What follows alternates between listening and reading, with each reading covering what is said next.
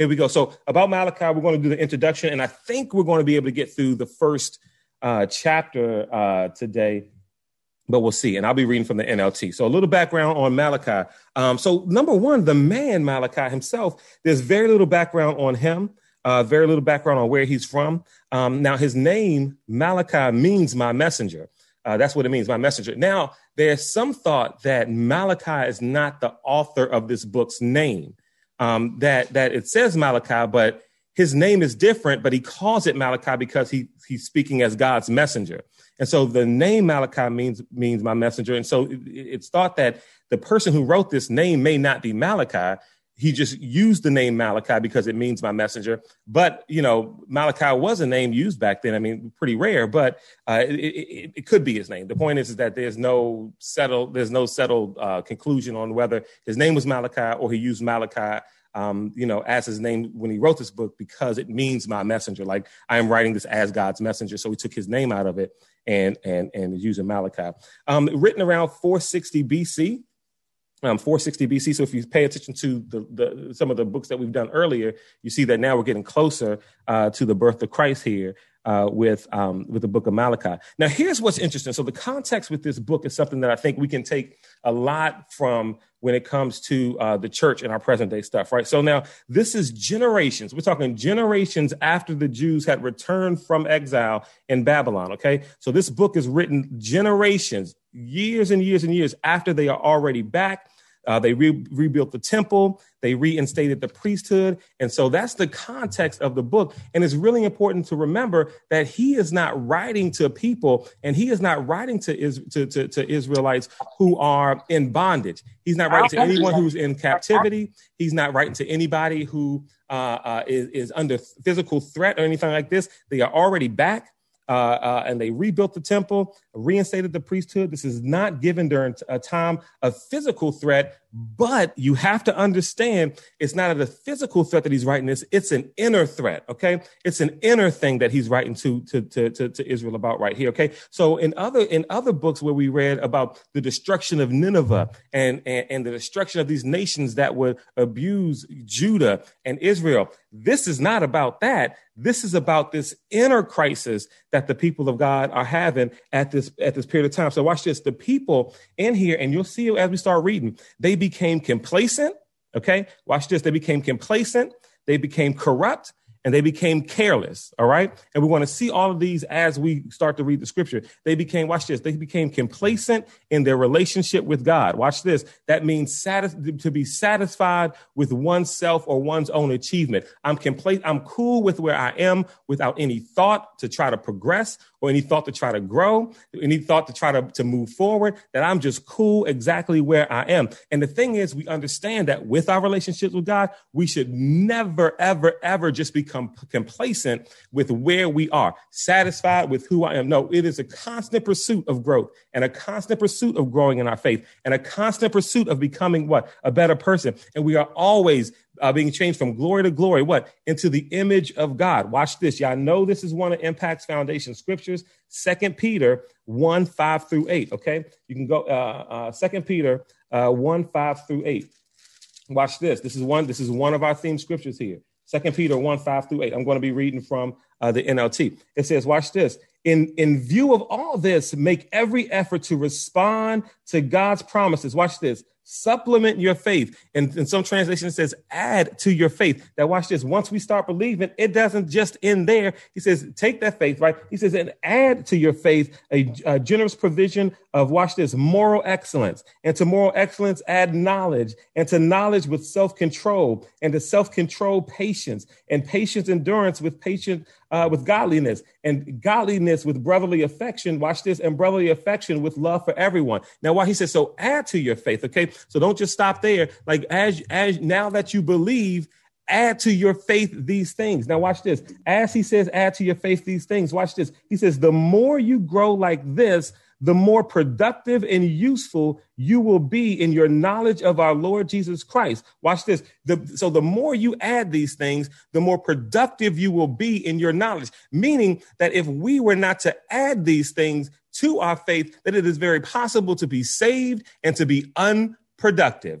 It is possible to go to church every single Sunday or Saturday. If you go on the Sabbath, it is possible to go to every single Bible study. It is possible to sing in the choir. It is possible to sing on the praise team. It is possible to preach and be unproductive if we don't add to our faith. This is why he's saying that. Watch this. Verse 10, he says, verse 9, he says, but those who fail to develop in this way, so those who fail to add to their faith, we're talking about the people of Israel. Watch this, about how we should not become complacent. We know we shouldn't. He says, but those who fail to develop in this way are short-sighted or blind, forgetting that they have been cleansed from their old sins. Meaning, listen, the fact that I remember what I used to be. Come on, somebody. The fact that I remember what God has delivered me from, the fact that I know my own shortcomings, the fact that I know these things, I will continue to grow in my faith because I don't want to be short-sighted and I don't want to be blind and I don't want to forget what I used to be. Thanking God for what he is continuously making me into and conforming me into the image of Christ. And so we see that these people in Malachi,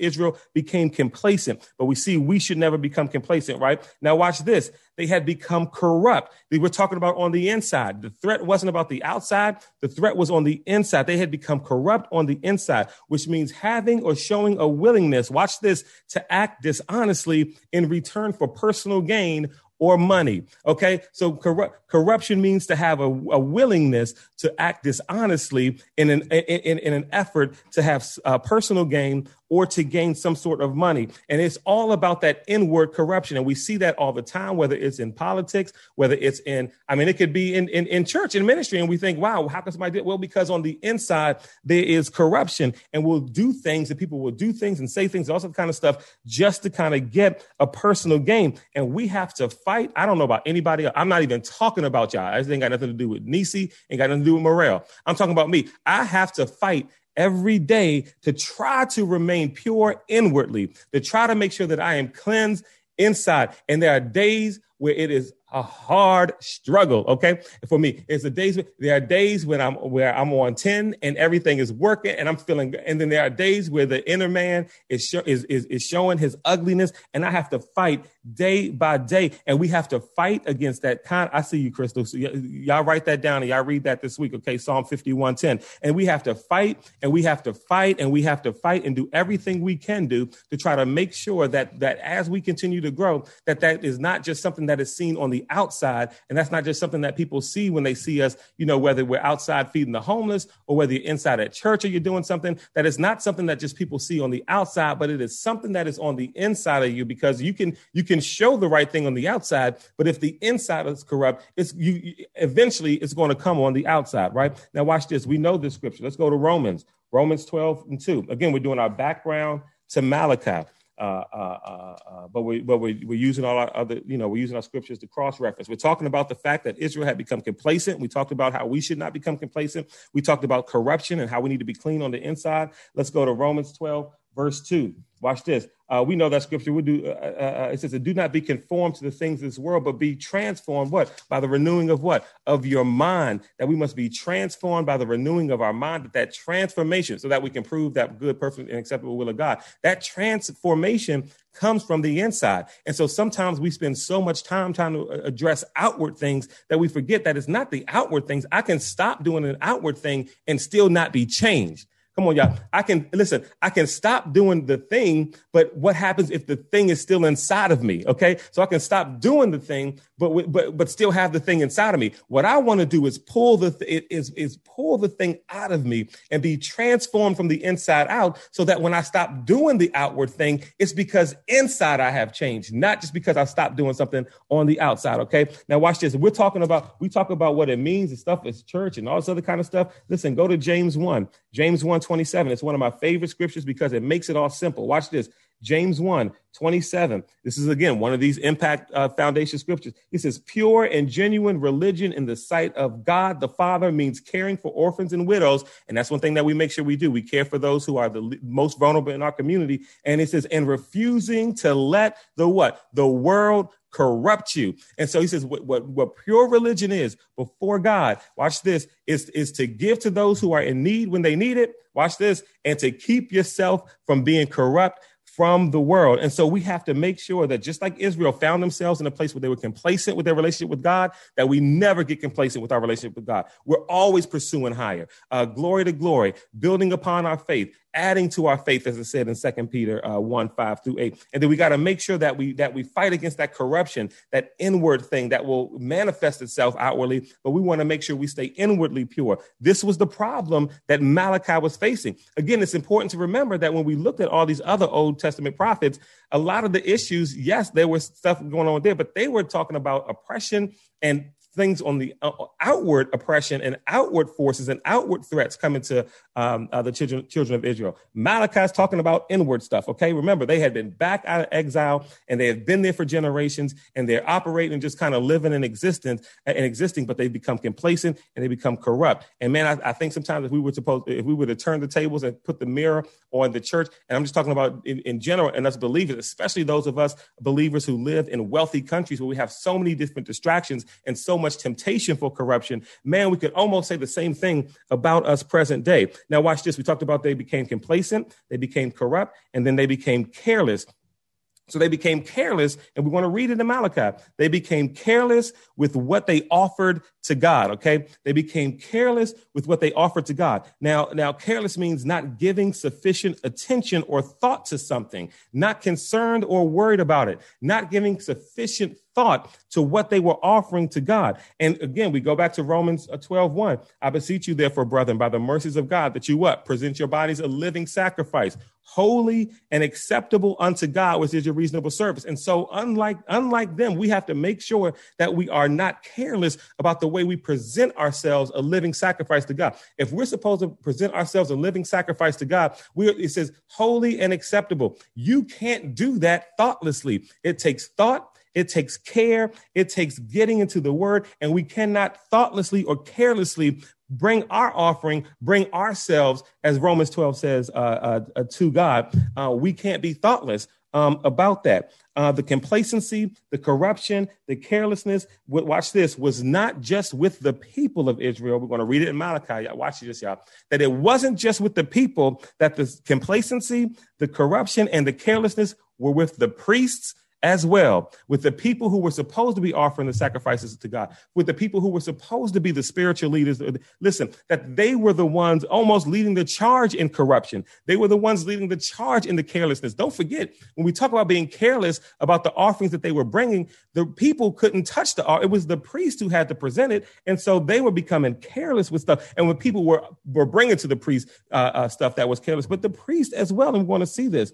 I read in this one commentary by a guy named Peter Craigie, and here's what he said. He said, talking about Malachi, he spoke of the faith to a people, watch this, for whom religion had become humdrum, and those who were lackadaisical in their observance of the ancient traditions. What he is saying is that he was trying to preach faith, and he was trying to get people back to a relationship with God, even though for them, all they were doing was going through the motions. It just became a thing to do. We bring sacrifices. Why? Because that's what we're supposed to do.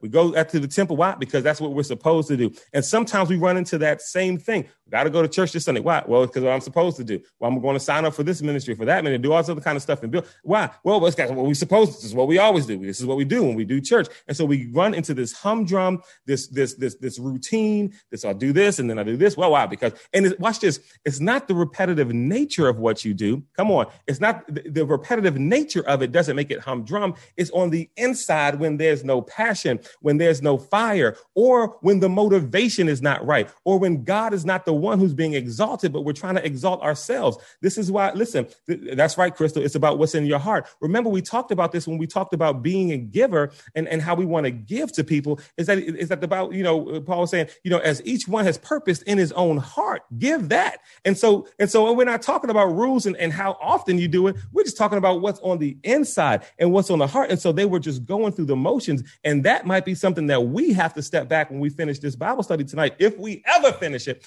is is to figure out, what about me? What am I doing? Am I going through the motions? Am I wasting time doing whatever it is? What am I waiting on? Do I know better? And if I know better, then I need to do better. Because watch this, the whole nation and we're all, I see you see here, yes, self-reflection. We're all doing that. And I don't want to be caught up in the group that just continues to be humdrum, the group that continues to go through the motions and be the one in there, watch this, that's going along with the flow, even though I know that this is not what God has. And even though I know that it's wasting time, or I know it's going through the motions, or I know that it's not the thing to do. The calmness, watch this, and the lack of an outward threat cause them to be dull in the spirit. That's right. I see y'all. Why are we doing this? Why do I feel this way? Exactly. That self-reflection. The calmness on the outside is what is and the lack of outward threat caused them over time to become dull. Watch this, because it's amazing that they were at a time of peace. And sometimes the lack of drama, sometimes the no threat on the outside can cause us to be complacent and cause us to be stagnant in our relationship with God. Sometimes, listen, and this is for me too, sometimes I won't even pray, watch this, unless something bad is happening and I need it to stop. Or I'm anticipating something bad to happen. I see you, Crystal. And I'm anticipating something bad to happen, and I don't want it to happen. So then what I'll do, I start to pray. Or I want God to do something, and that's when I start to pray. It's so funny. We aren't even thinking about going to God unless something is bad is coming up, and we really, really don't want this to happen. And it is amazing that in times of peace and when everything was going good, that was the time that they decided to get complacent, because we can relate to that. That when things are going great, sometimes we just decide to not even follow God, and we wait until something goes bad, and then all of a sudden our prayer life is kicked into gear, and that's amazing. So the dullness and the calmness of everything is really one of the reasons why Israel find themselves, when we look at them in this book, in a situation of calm. And we got to make sure we don't do that. We got to look when things are good, when things are bad, when I'm up, when I'm down. We got to make sure that we stay before the Father and we have this open communication with him, and we don't get complacent and humdrum when it comes to that. Now, the purpose of the book of Malachi, we'll still get through the first chapter, even if I got to go a little long. The purpose of the book of Malachi is to confront the people and the priests about their sin, about their indifference regarding their relationship with the Lord and the way that they handle things. And so the whole purpose of the book was to confront the people and the priest about their sin and their indifference regarding, watch this, their relationship with the Lord. Now, a few themes you got to understand. I'll just do two themes of the book, and then we'll jump into chapter one. One theme, and this is something I think that we can use in the church now, is a return to fundamentals, a return to basics. Is kind of a theme here. It wasn't anything new that he was presenting to them, or anything new that he was correcting about what was going on. This was all old stuff, and you'll see it in something that we talk about here. I mean, we can go back to Leviticus. We're talking about hundreds of years before this book was even written, of things that God had said that they weren't doing, and they became lackadaisical with. And so we can point back to some of the old stuff. And so it's a return back to what God had said, and a return back to basics. And sometimes that sounds like what needs to happen today, is a return back to basics, and a return back to what God had said, and a return back to living the way God had said. I mean, listen, we become really good at having meetings and really good at developing strategies. And if y'all read the book Radical, you know how I feel about it. Strategies and plots and planning and meetings to try to be, we use the word relevant and try to skew younger. And we want to do this and all this other kind of stuff. We're going to figure out how we're going to, and it's like, wait a minute, how about back to base? What if we just taught Jesus? What if we just prayed? What if the church prayed? What if the church just preached the word of God and grew in our faith? What if we went to people and just and asked, do you know Jesus? And preach the gospel to those who don't know. And so you can still see this return to fundamental, and you're going to see it. I don't even want to get too far ahead of myself. You're going to see it as soon. I see you, Christine. You're going to see it as soon as we jump into the first few verses, some of the fundamental things that he had to go. But what if we just did, what if we just, watch this, Jesus didn't seem to have a problem of drawing crowds and getting, the first church didn't seem to have a problem with converting people. And all they did was preach the gospel of Jesus and lived it. Okay, there we go. And so a return to fundamentals. That's one of the things. And the other thing is we get to see, like, this is the last book of the Old Testament, and it points forward to the coming Messiah, which, by the way, has me tempted that once we're done with this is to take a pause on our Old Testament prophets and our next verse by verse being one of the Gospels. I don't know yet, but we'll see how it works out. And so they had to return to some of the fundamentals. Now I'm reading from the NLT. You can read from whatever version you want, obviously, and as you go back, and as we do this, don't let this be the one night. Like, once we kind of go through the verse by verse, read through these again and see what God is saying, and then join us next week. And if God has revealed some things to you and opened up your eyes to some things, share it. So I'm going to start Malachi chapter 1, verse 1. This is the message that the Lord gave to Israel through the prophet Malachi. Verse 2, he says, I have always loved you, said the Lord. But you retort, really? How have you loved us? And the Lord replies, this is how I showed my love for you. I loved your ancestor Jacob, but I rejected his brother Esau and devastated his hill country and turned Esau's inheritance to a desert for jackals. Esau's descendants in Edom, remember in one of the books we talked about Edom, and we talked about how they treated Israel. Remember we did that. I think it was Obadiah. And we talked about this. And so we're seeing this is hundreds of years later that this is being addressed. He says, Edom may say, we have shattered, but we will rebuild the ruins. But the Lord of heaven's armies, and by the way, keep track of how he refers to God as the Lord of heaven's armies throughout the book. But the Lord of heaven's armies replied, they may try to rebuild, but I will demolish them again. Their country will be known as the land of wickedness, and their people will be called the people with whom the Lord is forever angry. We read a lot of this. Come on, y'all, in Obadiah. Verse 5, when you see the destruction for yourselves, you will say, truly the Lord's greatness reaches far beyond. Watch this. Truly the Lord's greatness reaches far beyond Israel's borders. Let's take a break there after verse 5. Now watch this.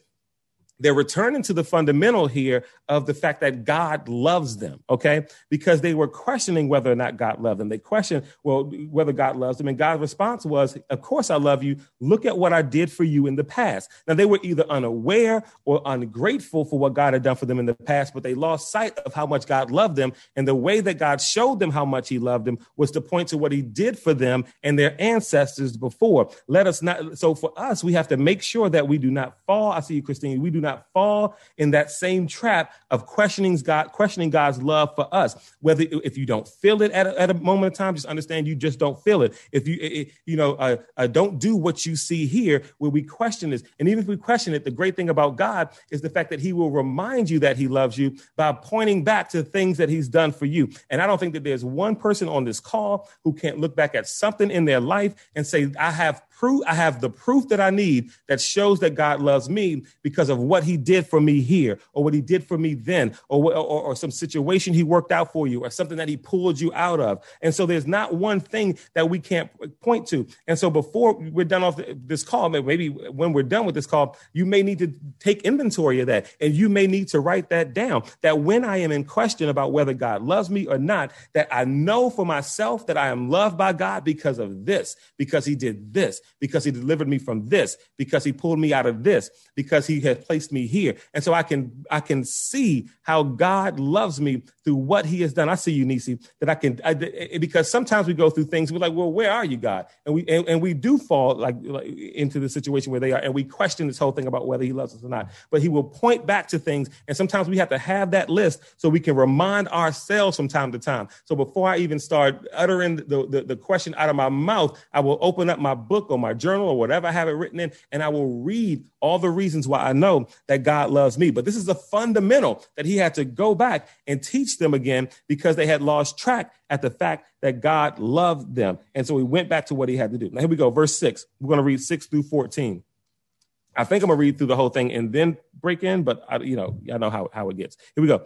Verse 6. The Lord of heaven's armies say to the priest, a son honors his father and a servant respects his master. If I am your father and master, where is the honor and respect that I deserve? You have shown contempt for my name. But you ask, how have we ever shown contempt for your name? You have shown contempt by offering defiled sacrifices on my altar. He is saying, listen, but look, I will also point to what's going on now. This is the thing about, listen, when you're in the word and you're in prayer and you're in relationship with God and the Holy Spirit is speaking to you, the Holy Spirit will and the word of God will too, will locate you right where you are. It will find you. It is a GPS for your soul. It will locate exactly where you are and what needs to change and what needs to be developed and what's on the inside. It says the word of God is quicker than any two-edged sword. Look, it will pierce between bone and marrow. It will get right down and it will locate you and find exactly where you are and tell you exactly where you are. And this is what we're finding here. Oh, well, how have you found contempt? Because you are offering defiled sacrifices at my altar.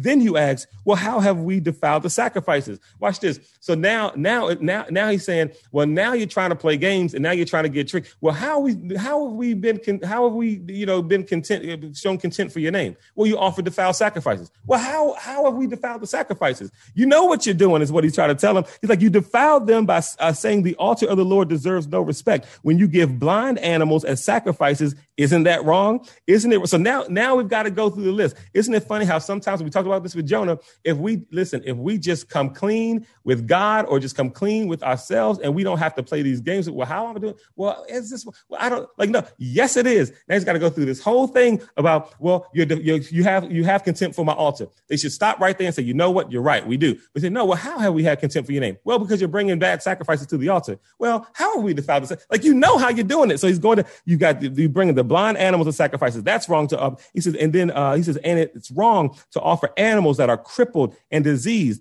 Try giving gifts like that to your governor. Watch this. Forget me. What if you try to give gifts like that to the physical people in charge? He says, and see how pleased he is, says the Lord of heaven's armies. There he goes again.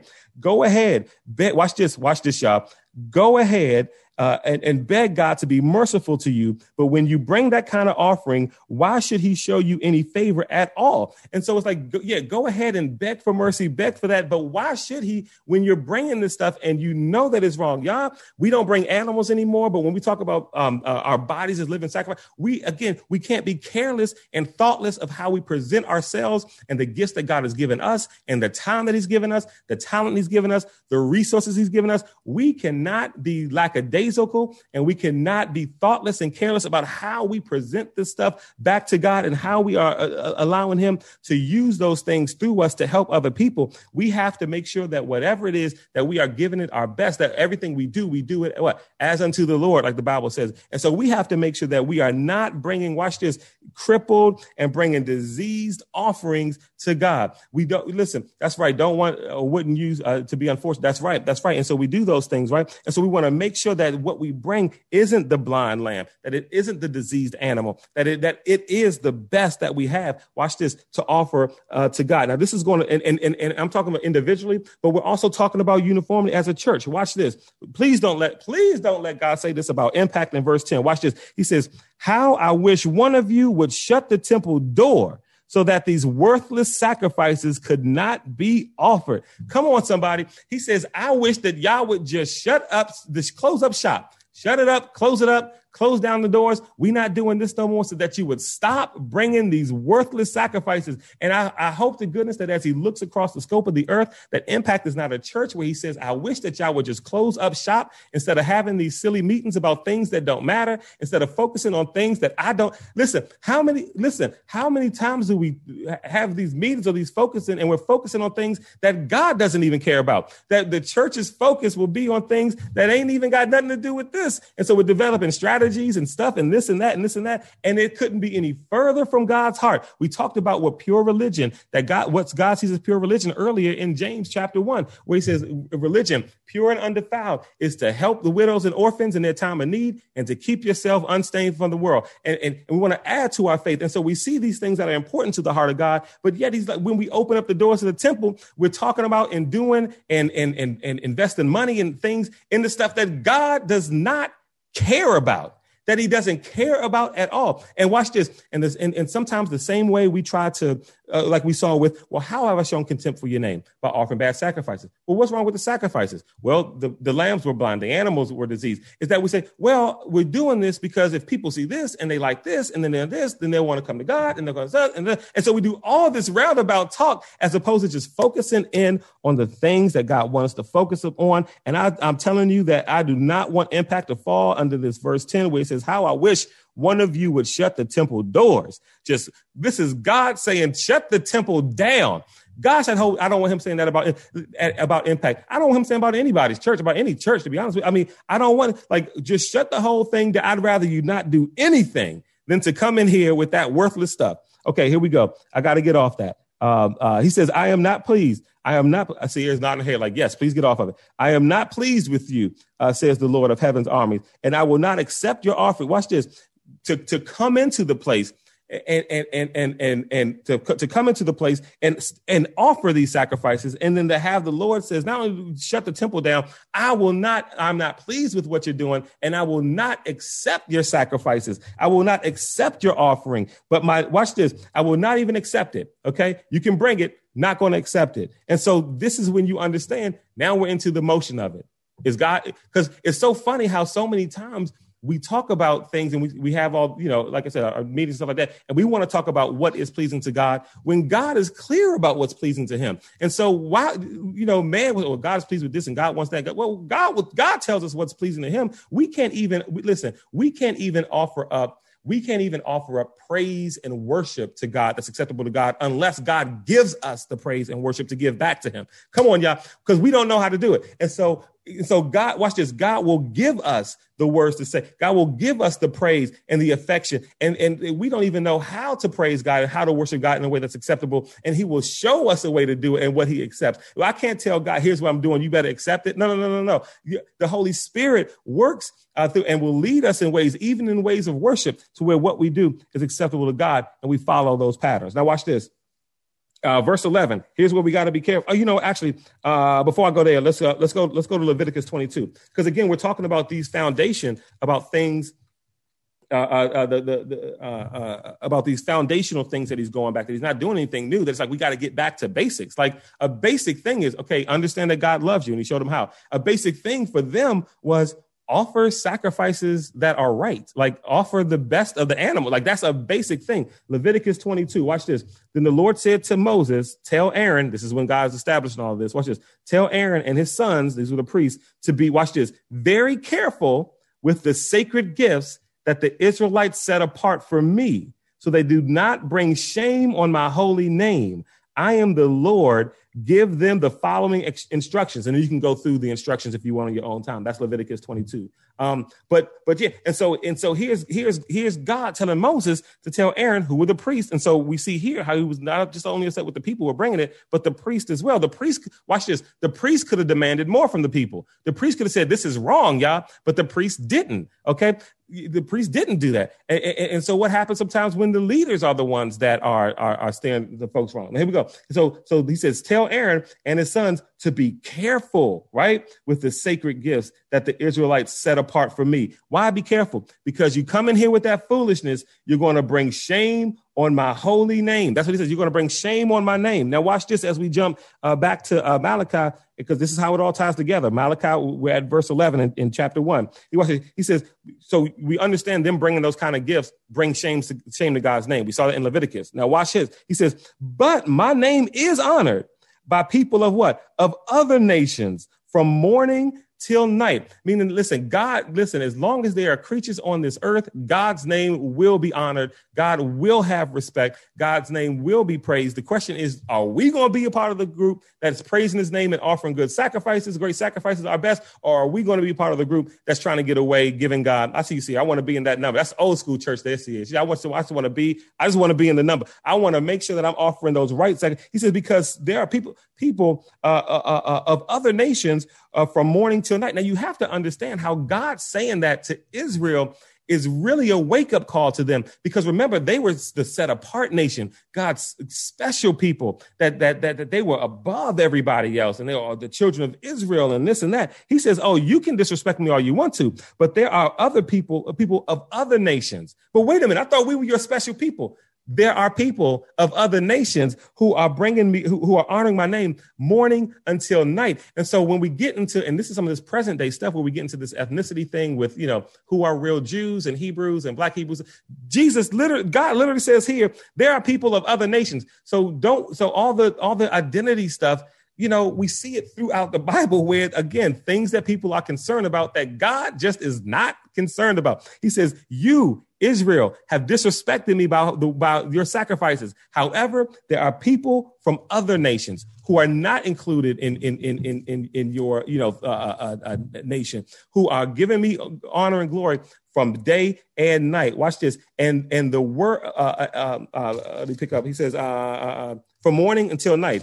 He says, all around the world, they offer sweet incense and pure offerings in honor of my name. For my name is great among the nations, said the Lord of heaven's armies. Do not get caught up in thinking that you are the only thing on this earth. He said, I have other nations. I have other people who are doing the right thing, who are offering up sweet incense, who are offering up pure offerings, who are bringing honor to my name. Y'all the ones who are doing it wrong. You're the ones left out.